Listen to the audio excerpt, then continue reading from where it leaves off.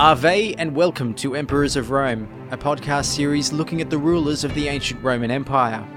I'm your host, Matt Smith, and with me as always is Dr. Rhiannon Evans, lecturer in Ancient Mediterranean Studies at La Trobe University. This is episode XI, Tiberius the Reluctant Emperor. We last left Emperors of Rome with the death of Augustus. After a long and peaceful rule, his stepson Tiberius now becomes emperor, but it mightn't have been a role that he was completely happy with. Here's Rhiannon Evans. Tiberius was the son of Livia and her first husband. Livia is going to be the second wife of Augustus. So he comes from a very aristocratic family, more aristocratic than Augustus's father, for instance. He therefore has a very good lineage. But the important thing is that he now has the connection to the imperial family when his mother marries Octavian, who becomes Augustus. We know of Tiberius as a great general. Is the benefit of this lineage that he was able to get in the position to become a great general and that he'd be able to lead the troops? He certainly has the typical upbringing of a Roman aristocrat, and part of that is being, I guess, given that sense of superiority. But Tiberius does seem to have been naturally a good military figure. He had a good understanding of the military. And it's a combination of his very high birth and the fact that Augustus is there to place him in significant places, to be with the army in Germany and in Pannonia, which is now Hungary, so that he gets that experience. He's kind of lucky on both sides. What sort of military engagements was he involved in? Well, when he was in the northern part of the empire, in Germany and in Pannonia, he's in quite a lot of danger. These are high-risk parts of the empire, and he's got to keep control of armies there. And even though we can't exactly say that he's responsible for extending the empire, we know that he did keep a firm hand, that he managed to maintain the boundaries. That was actually a very difficult thing to do in those areas because Rome never has a real German province. That part of Central Europe, northern Central Europe, is very difficult for them. So he certainly kept a firm hand, and he was there a long time. He's the best part of 22 years. He's just out there on these borders of empire, dealing with the daily kind of upheaval that would be going on. So he's very good at maintaining that. And it seems to be the case that Augustus wasn't particularly keen on pushing the boundaries of empire further anyway. He's more about consolidating, right? They've been through lots of upheaval in Rome with civil war, so he wants to just keep things steady. And in a way, what that means is that Tiberius was doing exactly what Augustus wanted him to. He wasn't looking for excessive personal glory. Yes, he made his name as a great military commander, but he can't claim, I've created a new province, which Augustus, by the way, can do, because, of course, as the conqueror of Antony and Cleopatra, especially Cleopatra, he has added Egypt to the Roman Empire, even before he properly comes to power. And that's kind of the end of it. That's the empire that Augustus consolidates. So Tiberius is doing what he's told to do. He's being a good servant of Augustus when he goes out to the north. So when Tiberius is named the next emperor, he's later on in his years, he's got a military career behind him. He's 55 years old. There's definitely an impression of reluctance with how he took on the role. Can you tell me about that? Why was he so reluctant to become the next emperor? Well, I suppose it's quite controversial whether he was. It is a bit of a confusing situation. He's 55 when he becomes emperor, but Augustus has clearly named him as successor 10 years before that. Still, that's middle-aged. He's a mature man. And he's only got there because, as I think I've mentioned elsewhere, all the other heirs, the direct heirs of Augustus, those of his bloodline, have died off. And 4 CE, both his grandsons are dead, so he adopts Tiberius.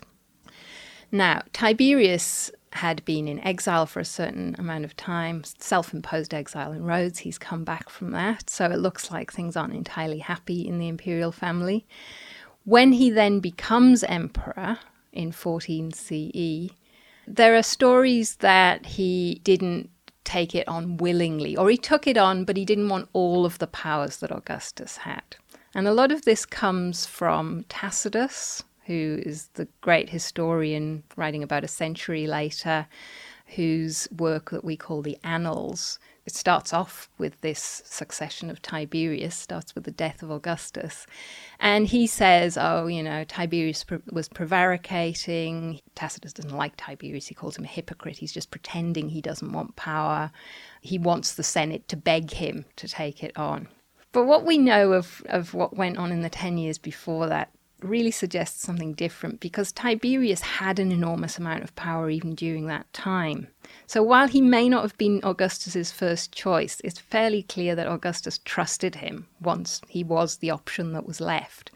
So there's discussion about, would Tiberius take all the powers that Augustus had? Would the Senate offer them to him? Would he say, Augustus was a one-off, I don't want all of those powers? But he already had, from 4 CE, he had imperium, which is the supreme power of the Roman state. It's what the consuls had when they were alone, the chief magistrates, and, there was no principate, there was no emperor. So he already has that. There's actually not much doubt that he will come along and take it, and he will have all the power that Augustus had. So if Tiberius was reluctant, he had no reason to be, because he knew what he was in for, and he was already basically in that position.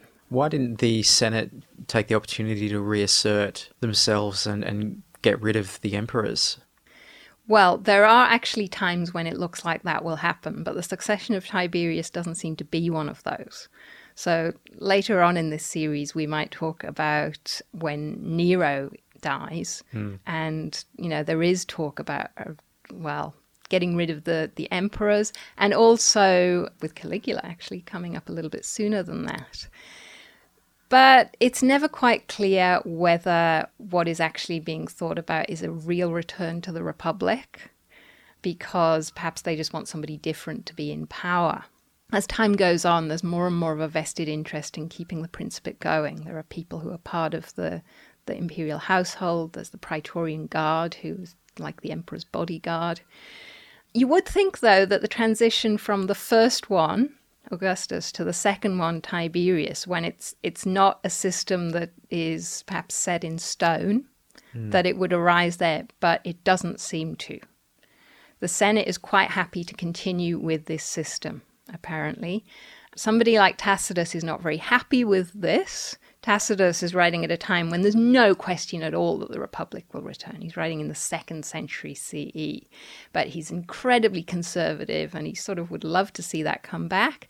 And he says really sarcastic, cynical things like the Senate rushed into slavery. They desperately wanted to be slaves to Tiberius. They desperately wanted him to have power. As I say, that's a very cynical view, but what it probably indicates is that the Senate did not object. Tacitus would love them to object, but they don't. So what challenges face Tiberius as an emperor? He's emperor for 23 years, until 37. He's got an empire that is, in a way, the reason that there's no great objection to him becoming emperor is that by and large there is peace and security, at least for the people who matter, who get to make these decisions. And he's, of course, had a part in making that. He's played an important part, certainly in a military sense. And he's inherited an empire that's quite happy with that system, at least on the face of it. The challenges that face him, one of them almost immediately is a mutiny amongst the German legions. Now, some people have thought that this actually was a mutiny against Tiberius, that they didn't want Tiberius. But the current thinking amongst ancient historians is more that they were dissatisfied with their pay and their conditions, and they just took this opportunity of the power shift as a time when they would raise this, because the army has to swear an oath of allegiance to the emperor, to the princeps. Right, so they withheld that? Exactly. Yeah. They're using that as a bargaining tool to say, well, we're not going to swear allegiance to Tiberius unless you give us what we want. Again, that doesn't really show dissatisfaction with Tiberius, and it's pretty unlikely that the army would be dissatisfied with Tiberius because he's one of them, basically. So he doesn't really face enormous challenges in terms of dissatisfaction. I think the challenges he faces are ones he sort of makes for himself. He creates problems in a way because he's just not a very amenable character. He's not like Augustus. He's not somebody who can win people over. He seems to be hard to read. He's just not a very easy person to be around. And he also doesn't really do for the people what Augustus did. He ignores them in a sense. He doesn't put on games for them. He doesn't show concern for them, which would have kept the populace happy. So it's always important for an emperor to put his mind towards who's going to rule after him. So who does he seem to be shoring up or favouring at this point to be the next emperor? Tiberius has quite a few choices because there are two families being brought together now. We're talking about the Julio-Claudian dynasty now, and we're going to have 4 Julio-Claudian emperors. Augustus is not a Julio-Claudian emperor because he's just from the Julian family. It's Livia's husband, her first husband, who brings in the Claudian bit. So Tiberius is the first Julio-Claudian emperor. And from the Claudian side of the family, from his own side really, the side he's not adopted into, he's got various choices. The family tree gets quite complicated at this point because members of the Julian side and the Claudian side start marrying each other, so they become kind of even more of a spider web of Julian and Claudian. But basically, Tiberius has a son by his first wife, Vipsania, called Drusus, and he's also got a nephew called Germanicus. So he's got 2 young men who are growing up in the imperial household who look like a sure bet for the succession. His nephew Germanicus is the son of Tiberius's brother, who's also called Drusus.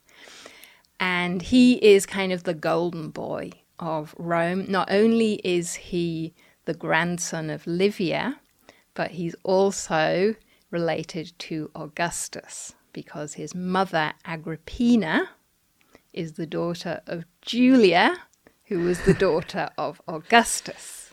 And you know what? The reason she's called Agrippina is because she's the daughter of Julia and Agrippa. I can see what you mean by a web here. Yes. Germanicus is the person who's sent to deal with the disgruntled troops in Germany. So does this establish his credentials early on?